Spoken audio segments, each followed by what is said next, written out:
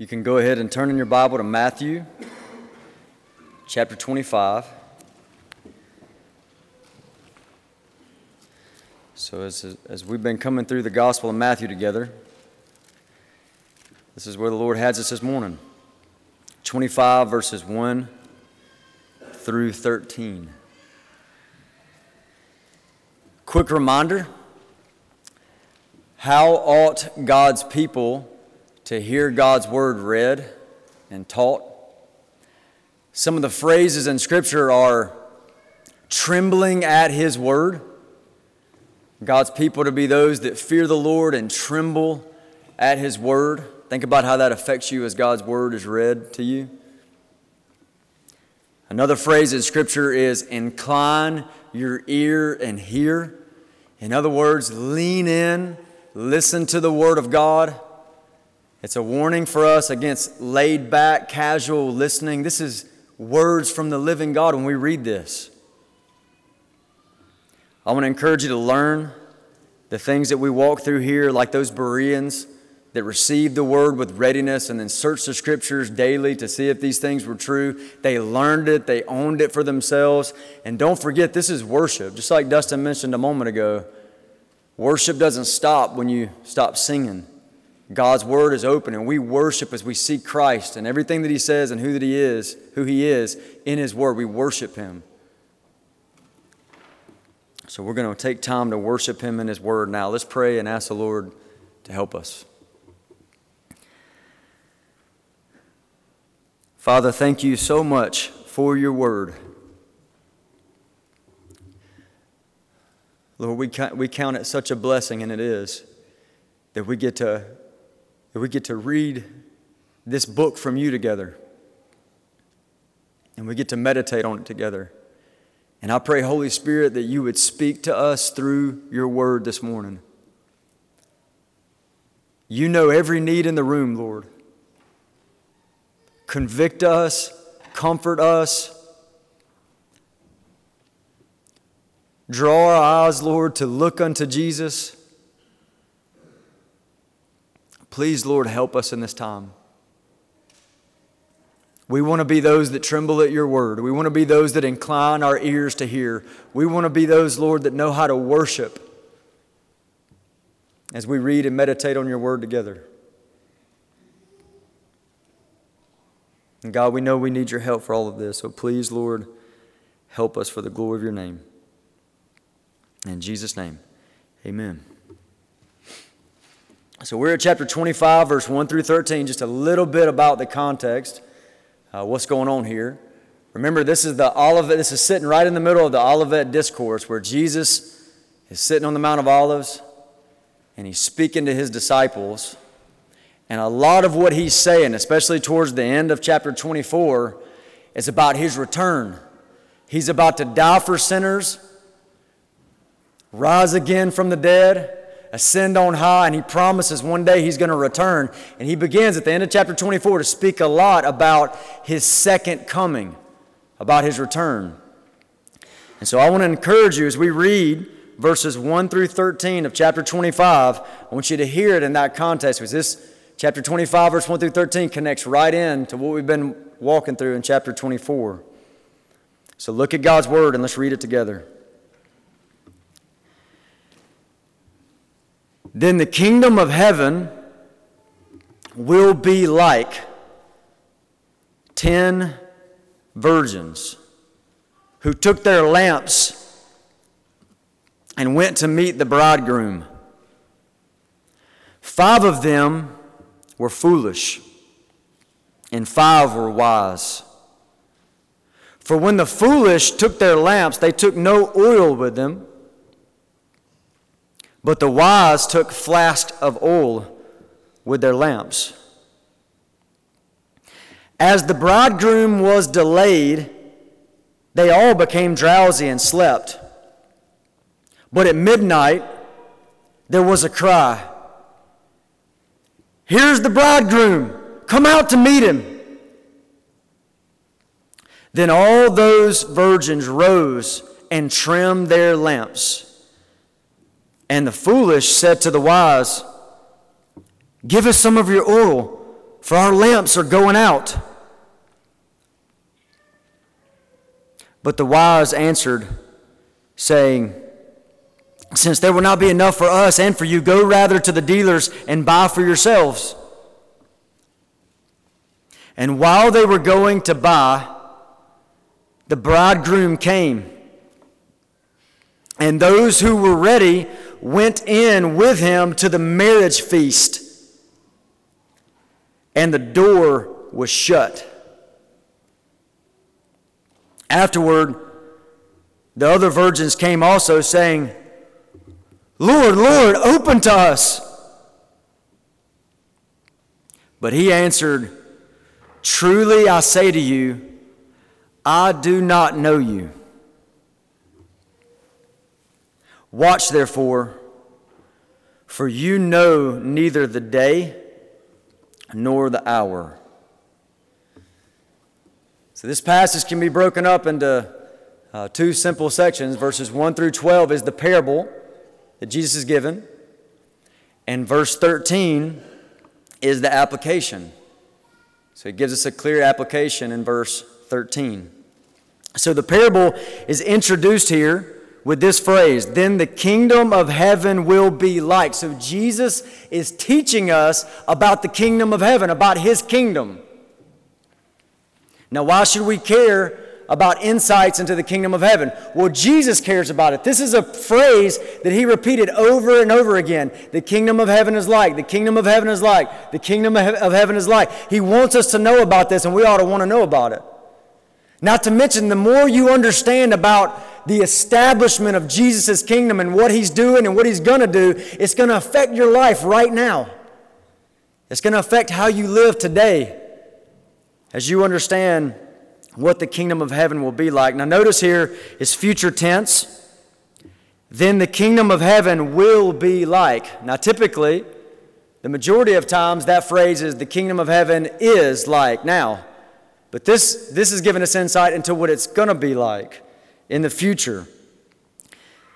What's to come for the establishment of Jesus' kingdom. And that's what this parable is all about. Now, let's just try to think through the plain sense of this parable. In other words, what do we see here? Do you understand the symbolism, the imagery, the parable that he's given? Here's just the plain sense of that. We have a marriage feast, right? We have a wedding. We have a marriage feast. This is joyful. This is beautiful. This is celebration. There's a marriage happening. There's a massive feast. I mean, marriages and wedding receptions in our day are joyful and beautiful events, and yet it pales in comparison to what it was in this day. This is a massive event, a long event. A marriage, a wedding feast has come. And we have a bridegroom here. This parable speaks about a bridegroom.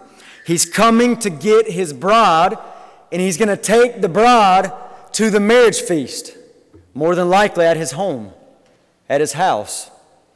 So we have a bridegroom going to get his bride and going to take her to the marriage feast. The wedding has happened, and now here comes the marriage feast, likely at his home.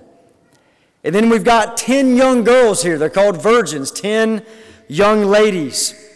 Now, in this story, not exactly like bridesmaids, but they would be sort of like bridesmaids in this story, in the wedding, and as they head to the marriage feast. It says that these young girls are carrying lamps. Maybe a better term there would be torches.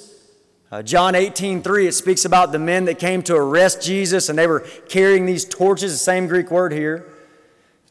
So you've got these young ladies carrying these torches, because what they're about to do is they're about to be a major part of the torchlight procession as the bridegroom gets the bride and takes her to the marriage feast.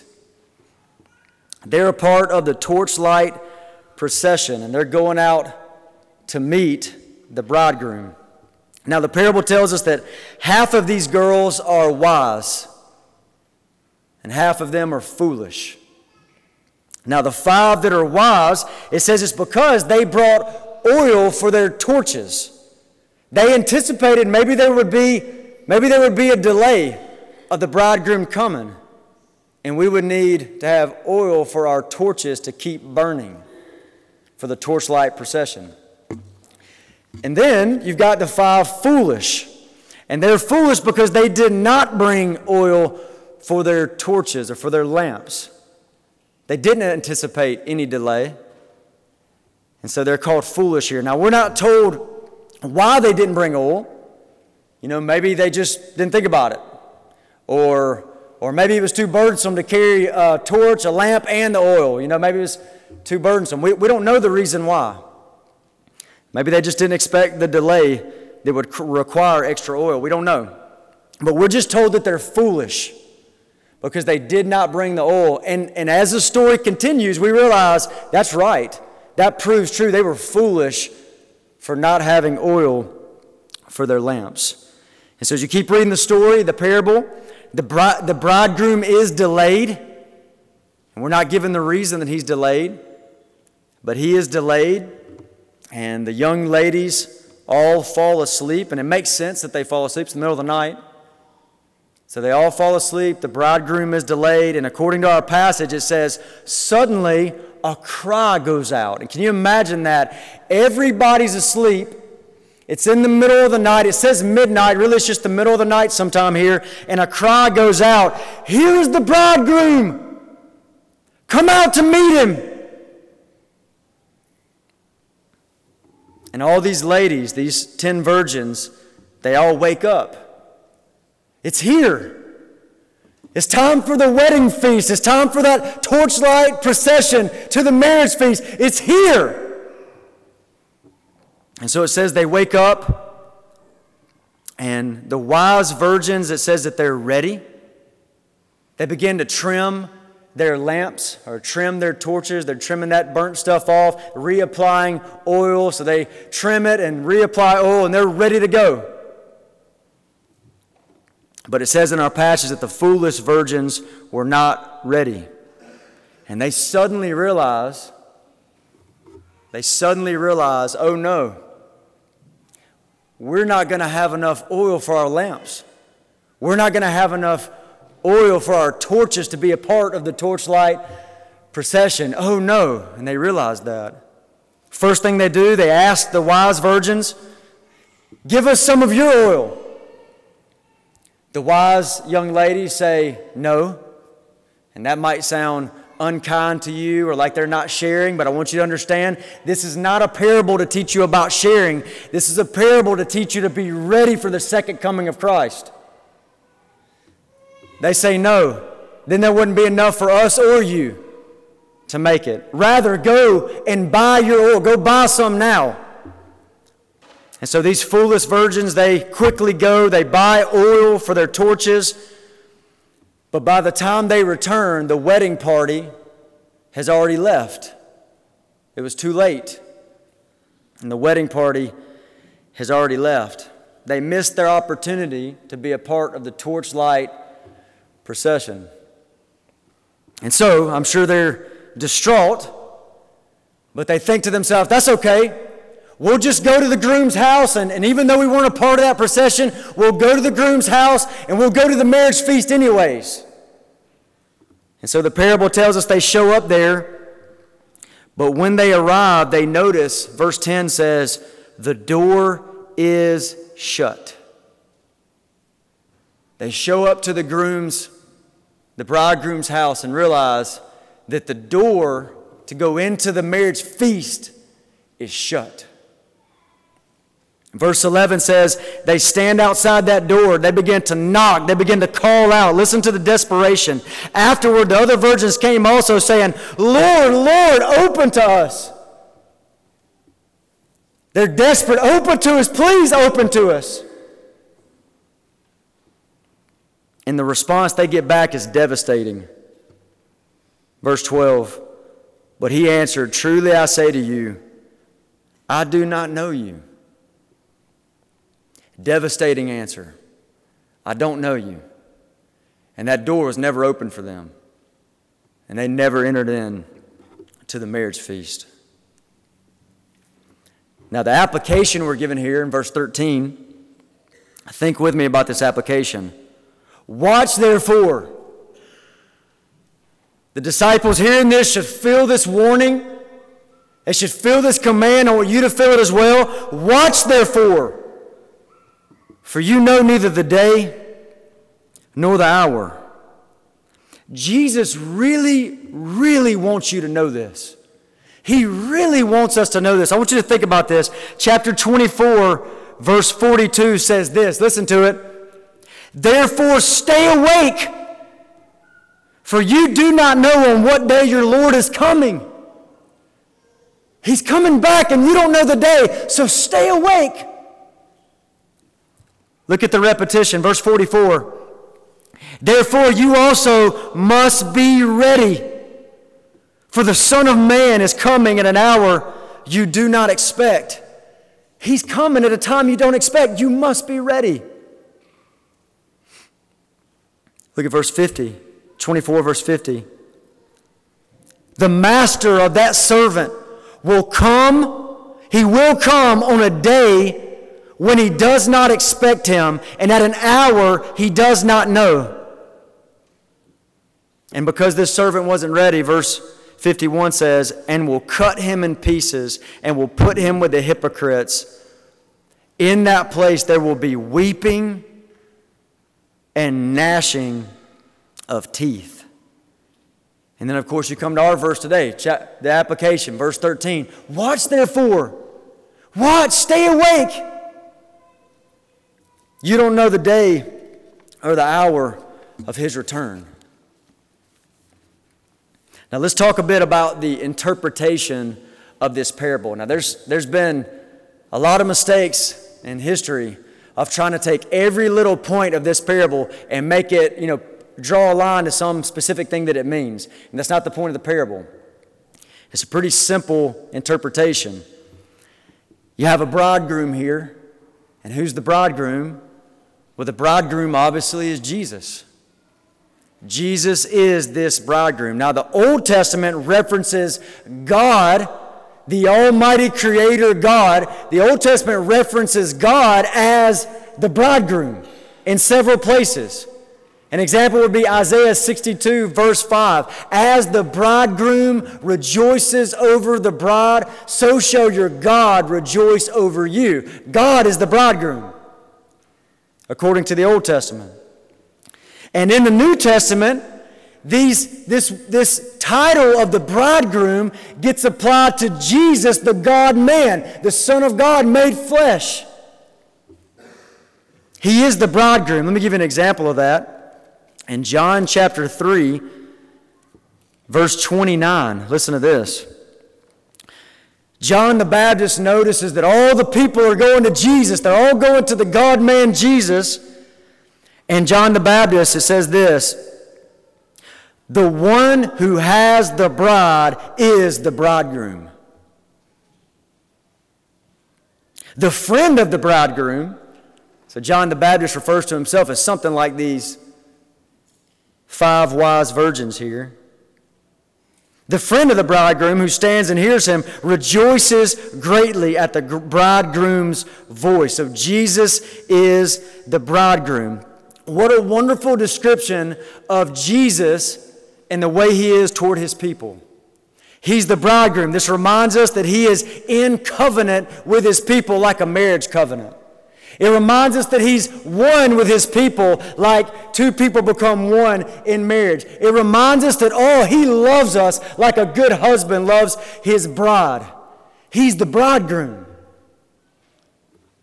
And this is a beautiful description of him. Now, this description, it really gets to the heart of what the Bible is all about. The Bible begins, Genesis 2, and ends, Revelation 19 through the end. It begins and ends with a wedding, with a marriage. And so the Bible is all about this. It's a story of a bridegroom that's winning his bride and bringing her to the marriage feast. Joe Rigney summarized the Bible as kill the dragon, get the girl. Remember, Genesis 3:15 says there's one coming that's going to crush the head of the serpent. Revelation 12 calls that serpent the dragon. Kill the dragon, get the girl. This is getting to the heart of what the Bible is all about. In this parable, we see Jesus as the bridegroom coming to get his bride at an unexpected time. Jesus will come. He will return. He will bring us to the marriage feast, his people to the marriage feast, and it'll come at an unexpected time. But listen, it will certainly come. I don't care what the mockers say. Peter said that in 2 Peter 3. I don't care what the scoffers say. He will most certainly come again. 1 Thessalonians chapter 4, verse 16. The Lord himself will descend from heaven with a shout, with the voice of an archangel, with the trumpet of God. The dead in Christ are going to rise first, and we who are alive and remain will be caught up in the clouds to meet the Lord in the air, and thus we will always be with the Lord. The Lord will descend. He will come. Malachi chapter 4, verse 1 says, behold, the day of the Lord is coming. Man, it's coming. It says it's burning like an oven, and all the wicked will be burned up like chaff, but to you who fear his name, to you who fear his name, the Son of righteousness will rise with healing in his wings. And you'll go out skipping like a calf. But this day will certainly come. Jesus is the bridegroom. So this parable is about Jesus, the bridegroom, gathering his people. Well, where will he take them? Well, that's the marriage feast here. Jesus will take his true people, those are truly his people, to the marriage feast. Now I want to read this to you because it gives you some insight about the marriage feast in Revelation 19 and Revelation 21. And I know you've heard this before. Many of you have. But I want to encourage you to let this wash over you. Consider what I'm about to read to you. Several verses here about this marriage feast that the bridegroom is taking his people to. And I want you to listen to it and let this wash over you as something beautiful and glorious and something you look forward to and expect if you're in Christ. Revelation 19:6. Then I heard what seemed to be the voice of a great multitude, like the roar of many waters, and like the sound of mighty peals of thunder, crying out, listen to it, Hallelujah! For the Lord our God, the Almighty reigns. Let us rejoice and exult and give him the glory, for the marriage of the Lamb has come. There's a lamb that was slaughtered for sinners, and there's a marriage coming, a marriage of the Lamb. All weddings, all marriages, all point to this one that's coming. The marriage of the Lamb has come, and his bride has made herself ready. She's prepared for his coming. It was granted her to clothe herself with fine linen, bright and pure, for the fine linen is the righteous deeds of the saints. And the angel said to me, write this, blessed are those who are invited to the marriage supper of the Lamb. Blessed are those invited to the marriage supper, the marriage feast of the Lamb. And he said to me, these are the true words of God. Revelation chapter 21, we get more insight. Listen to this. What's he taking his bride to? What's he taking his people to in this marriage feast? Chapter 21, verse 1. Then I saw a new heaven and a new earth. For the first heaven and first earth had passed away, and the sea was no more. And I saw the holy city, New Jerusalem, coming down out of heaven from God, prepared as a bride adorned for her husband. For her husband. And I heard a loud voice from the throne saying, behold, this is beautiful. This is beautiful. Behold, the dwelling place of God is with man. He will dwell with them, and they will be his people. As our brother John reminded us last week, the greatest gift of the gospel, He will dwell with them and they will be His people. We get to be with God, and God Himself will be with them as their God. He will wipe away every tear from their eyes. Death shall be no more. Neither shall there be mourning, nor crying, nor pain anymore, for the former things have passed away. And He who was seated on the throne said, Behold, I'm making all things new. Also, He said, write this down, for these words are trustworthy and true. And He said to me, it is done. I am the Alpha and the Omega, the beginning and the end. To the thirsty, I will give from the springs of the water of life without payment. The one who conquers will have this heritage, and I'll be his God, and he'll be my son. Let that wash over you. The bridegroom's coming for his people. He's going to take them to the marriage feast, and it's this beautiful stuff that he's bringing them to, where we get to dwell with God forever and see Christ face to face. So Jesus will take his true people to the marriage feast. But not everyone that seems to be his people are really his people. Not everyone who seems to be his people are really his people. Not everyone who claims to be a Christian will make it to the marriage feast. And these 10 virgins are here in this parable to warn us about that. That everyone who claims the name of Christ will make it in the end to the marriage feast. These 10 virgins, and we're still interpreting this parable, these 10 virgins represent all those who profess to be Christians. Not necessarily all of humanity, including those who openly reject Christ and hate God. Not that. But these 10 virgins represent all of those that would profess the name of Christ, that would say they're Christians, that would seem to be a part of the visible church. Now we mainly see that, if you notice, these 5 foolish ones that don't make it to the marriage feast, they're with the wise. They have similarities, carrying torches like the wise. They seem to be waiting for that bridegroom and that marriage feast. There's similarities there that make us think like this. But the main thing that tips us off that these 10 virgins represent all those that profess Christ is this reference to Matthew 7, verse 21. Now I want you to see this. Chapter 25, verse 11, look at it again. It says, afterward the other virgins came also, saying, listen to what they say. They're standing at the door, and they say, Lord, Lord, open to us. And the answer they get back is, I don't know you. Now, does that sound familiar to you?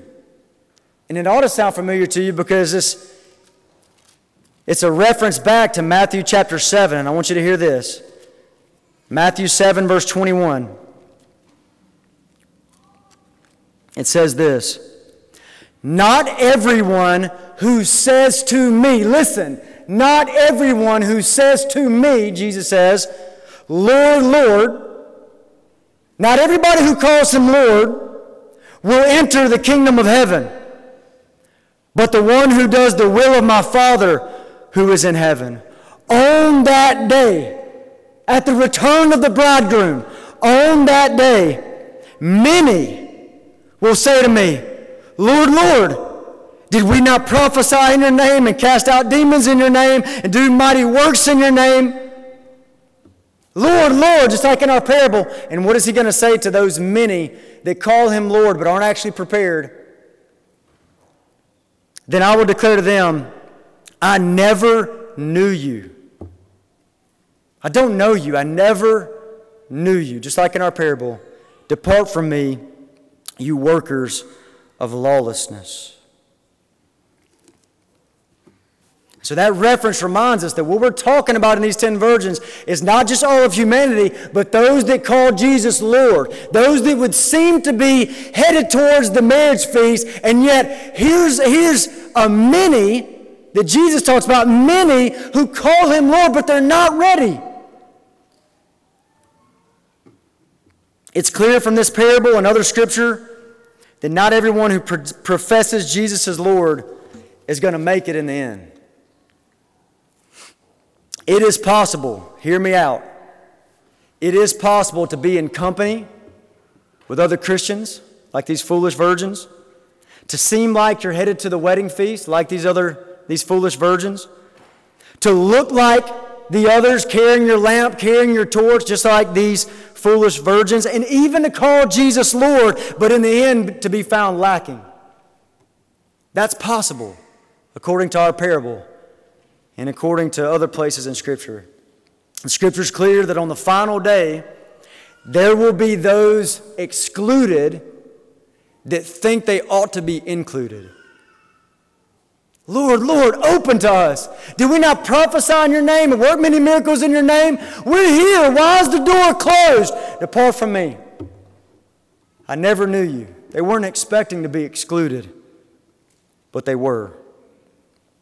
Now, the categories, I want you to hear this, the categories given in Matthew 24 were the faithful and the wicked, which reminds us it is a wicked thing to reject Jesus, to walk away from Him, and to be unprepared for His coming. It's wicked.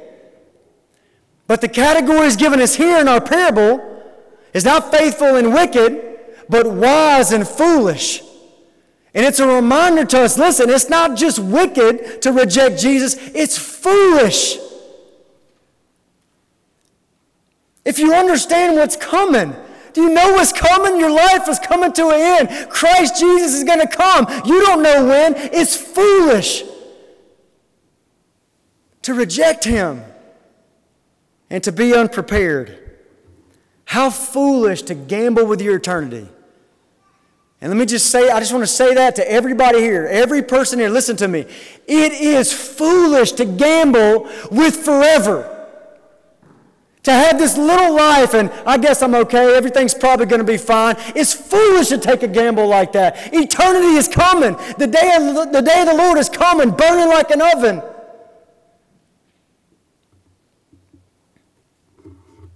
And the word here for those unprepared is that's foolish. Don't gamble with your life like that. Now, how do we obey the application here in verse 13? How do we obey the application in verse 13? Look at it, verse 13 says, watch. That means stay awake to the coming of Christ. Be alert for the coming of Christ. Don't sleep on Christ. Don't be unprepared, but watch. How do we obey that command? Now, first off, and most foundationally, the thing you probably need to know more than anything else is you need to make sure that you are one that is known by God. You need to make sure that you are one who is known by God. And I'm getting that from verse 12. When they're knocking at the door and they're saying, Lord, open to us, open to us. The response they get back is not, you didn't have any oil in your lamp. It brings us into reality all of a sudden, right at the end of the parable. Lord, open to us. And what does He say? I don't know you. I don't know you. You need to make sure that you're one that is known by God. You're known by Christ. Does God know you? Now, when I say that, I'm obviously not talking about His omniscience, right? Our God is omniscient. He knows everything. There's nothing that He doesn't know. He knows everything. He has all knowledge. So when he says here, I don't know you, He's obviously not speaking about His omniscience, as if there's something in the universe He doesn't have the knowledge of. This is about a relationship with God, that He knows you relationally, that He is your Father and you are a son or a daughter of God. To know Him relationally. He knows you and you know Him. This is the language. I want to read something to you from Galatians chapter 4, verse 8. Formerly, when you did not know God, that's the way Paul's talking about somebody before they're converted, before they're saved. He says, formerly, when you did not know God, you were enslaved to those that by nature are not God's. But now, here's the way he thinks about somebody converted, somebody saved. Listen to it. But now that you have come to know God, or rather to be known by God, how can you turn back again to the weak and worthless elementary principles of the world? Did you hear that phrase? Salvation. Now that you've come to know God, or rather to be known by God, this is speaking about a relationship with God. So be honest. Do you just know about God, or do you know Him? Do you just know facts about Him, or do you know Him, and does He know you? Knowing facts about God, knowing facts about Jesus, and even appreciating facts about Jesus is not saving knowledge. It's not saving faith. You can know a lot of facts about Jesus and even like it and miss the wedding feast and be sent to weeping and gnashing of teeth. Are you in a relationship with Him? Do you know Him? And are you known by Him? Notice these young girls, they call Him Lord. They know a fact about Him. They call Him Lord in our parable. They've got no lack of desire to be at the marriage feast. They want to be at the marriage feast. Calling Jesus Lord and believing in heaven and even desiring to be there does not guarantee that you're saved, that you're truly saved and will make it to the marriage feast. Are you known by God? This is something that everybody in the room needs to get settled, and you need to get it settled now because you don't know the day or the hour. 2 Corinthians 13:5 says, examine yourself as to whether you're in the faith. Test yourselves. Do you not know yourself whether you're in the faith unless you've been disqualified? Examine yourself. You got to get this settled. Test yourself. Are you saved? Are you known by God? A time's coming when the door will be shut. And it's final. It's permanent. And there's going to be a mass of people knocking on the door in desperation. Please open us. Please open us. And they won't get a positive answer. I never knew you. Depart from me, weeping and gnashing of teeth, darkness forever. Eternal punishment. Please hear these words from Luke 13. Surely you can catch the similarities here. Luke 13, verse 22. He went on his way through towns and villages, teaching and journeying towards Jerusalem. Talking about Jesus. And someone said to him, Lord, will those who are saved be few? And he said to them, strive to enter through the narrow door. For many, I tell you, will seek to enter and will not be able.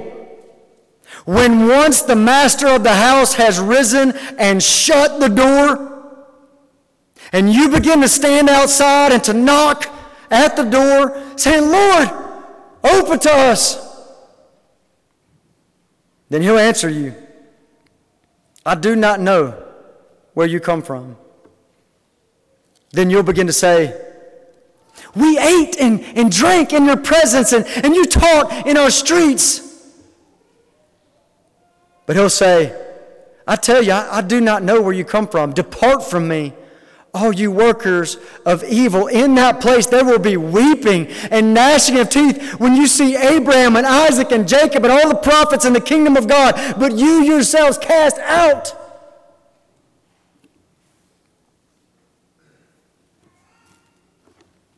Make sure you're known by God. So how do we obey? How do we obey verse 13? Watch, therefore. You don't know the day or the hour. The number one thing, you need to make sure you are known by God. There's nothing more serious than this. You ought to take this more soberly than anything else in your life. Do you know Him? Are you known by Him?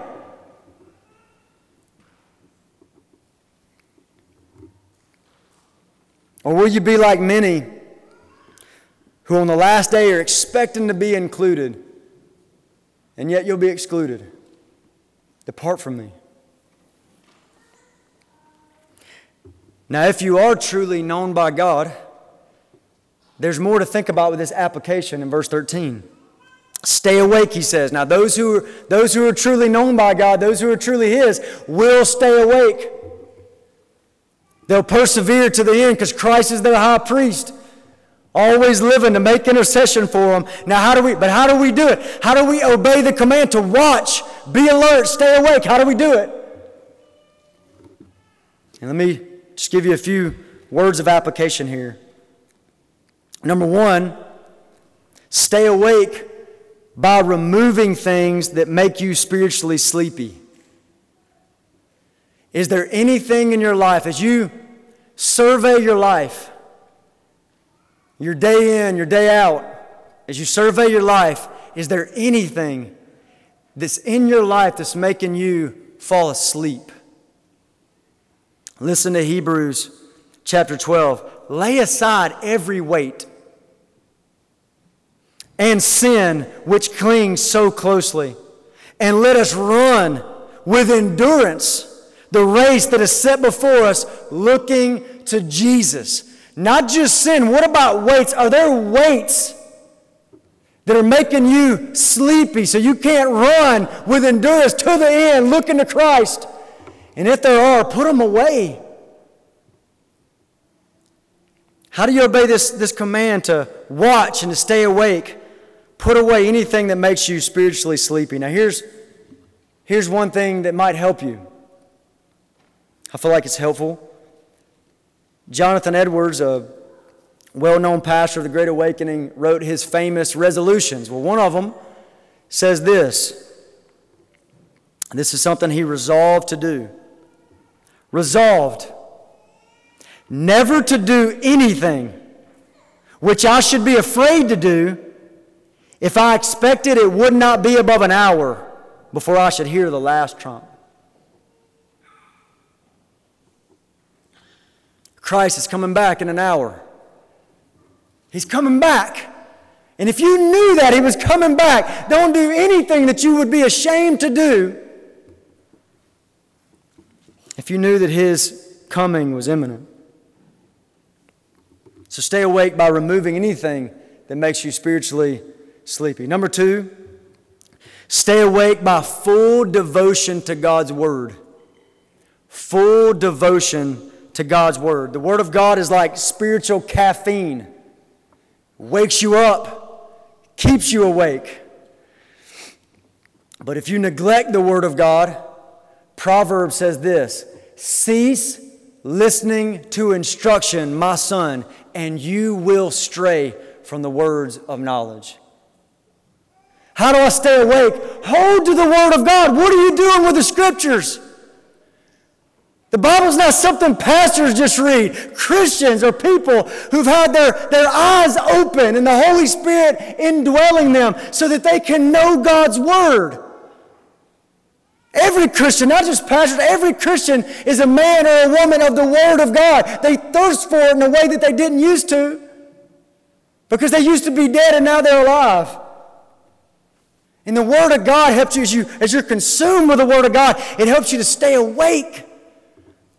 Now, I want you to understand how that works. Because as you're consumed with God's Word, what are some things that you're seeing over and over and over again as you read it daily, as you meditate on it constantly? What are you seeing constantly? You're seeing the commands of God that you're to obey. And that relates to Matthew 24, right? The second coming, it's like a master that went away and he told his servants to do some things. And they were to stay awake by obeying him and do exactly what he said until he returns. But one of those servants, what happened? They started to think, oh, he's not coming back. And he started doing his own thing. And so be consumed with God's Word. It makes you aware of the commandments of God so you can be like that servant, staying awake, obeying God until He returns. It helps you see the promises of God. As you're consumed with God's Word, you're constantly seeing a promise, another promise, another promise. And these promises are how you wait. If you go read 2 Peter chapter 3, verse 10 through 12, it says, the day of the Lord's coming. The heavens are going to be burned up. It's coming. And then it says Christians are those that, according to His promise, wait. So we're not just waiting, twiddling our thumbs. No, we're waiting as those that are thinking about His promise, meditating on His promise, expecting God to fulfill it. I don't care what the scoffers say. I don't care what the mockers say. God said this in His Word. I believe Him. I trust Him. And I'm waiting on His return. And the more you're in the Word, you're seeing not just the commands, but the promises. Also, you're seeing the knowledge of Jesus. As you're consumed with His Word, you're seeing who Jesus is and what He's like. And listen, the more you know Jesus, the more you'll long for His return. The more you know Jesus, the more you'll be awake and ready and prepared for the return of Christ.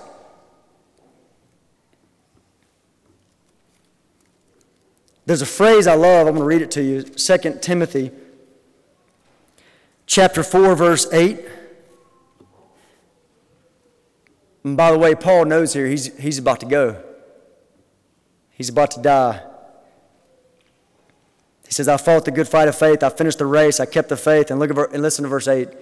Henceforth, there is laid up for me the crown of righteousness, which the Lord, the righteous judge, will award to me on that day. And you're thinking, good for you, Paul. And not only to me, but also to all, and I love this phrase, who have loved His appearing. See, longing for the second coming is not just about looking forward to an event, but it's the one who is coming. They love His appearing. It's about the one that's coming. And the more I know Him in His Word and adore Him and love Him and long for Him and desire Him, the more that's happening in my heart. Man, the more I'll love His appearing. I'll be awake. I'll be watching. So be consumed by the Word of God. Are you soaking up the Word of God? Or are you asleep?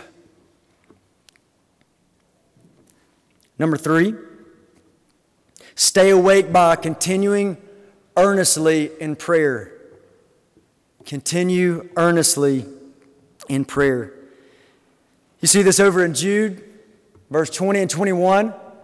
It says, praying in the Holy Spirit, waiting for the mercy of the Lord to appear. So while we're waiting on Christ to appear, we're praying in the Holy Spirit, a people of prayer.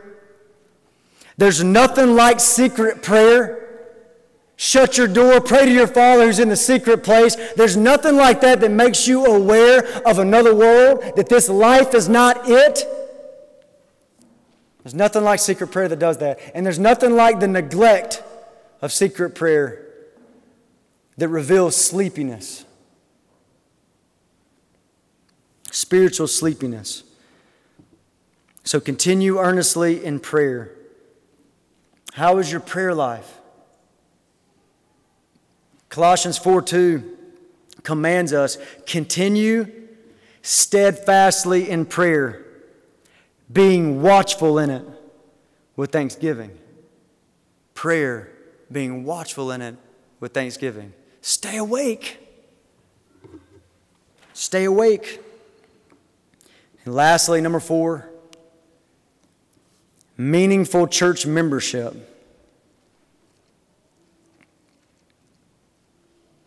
Some of you might turn your nose up at me on that one. Meaningful church membership. Stay awake by meaningful church membership. Here's what I mean. Hebrews 10,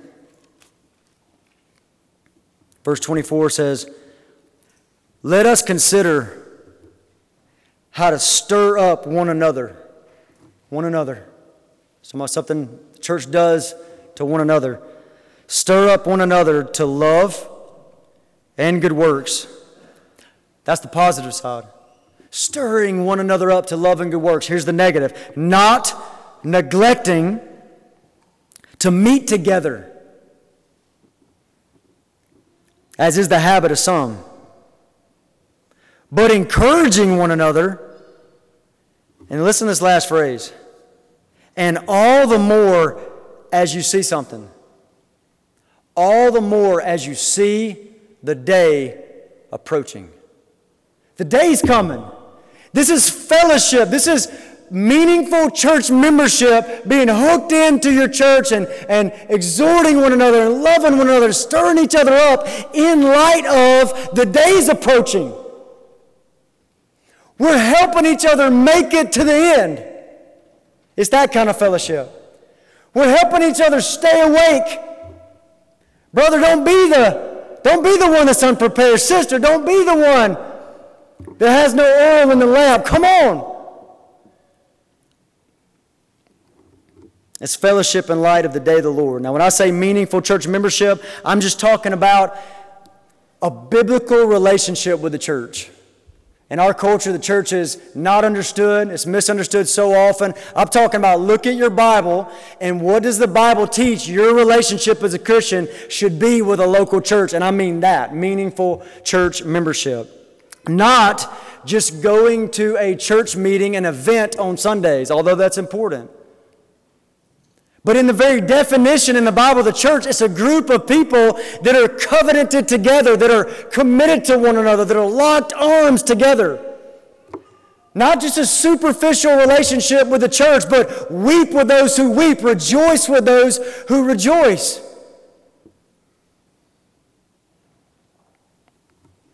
Meaningful church membership is this Acts 2:42. They devoted themselves to the apostles' doctrine, that's the Word of God, to the prayers, to the breaking of bread, and it says to the fellowship. And that word fellowship is it's a partnership.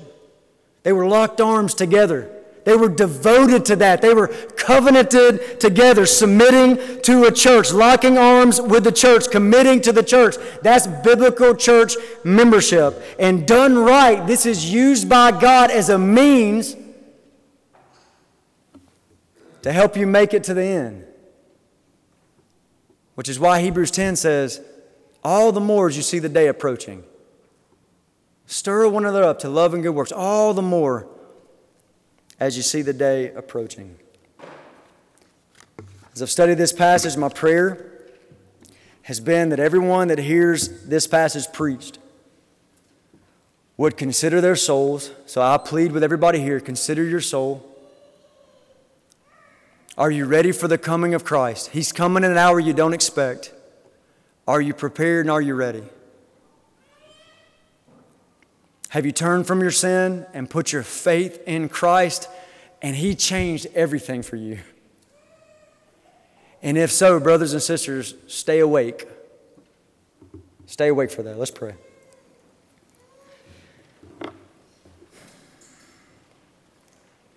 Father, thank you again for your word. And thank you specifically for these warnings to us. Help us, please, to take heed to these warnings. And God, if there are any here that are on the path to being excluded on the last day unexpectedly, God, I pray you wake them up. Help them to see the power, Lord, of true conversion, that when you convert a soul, you change them.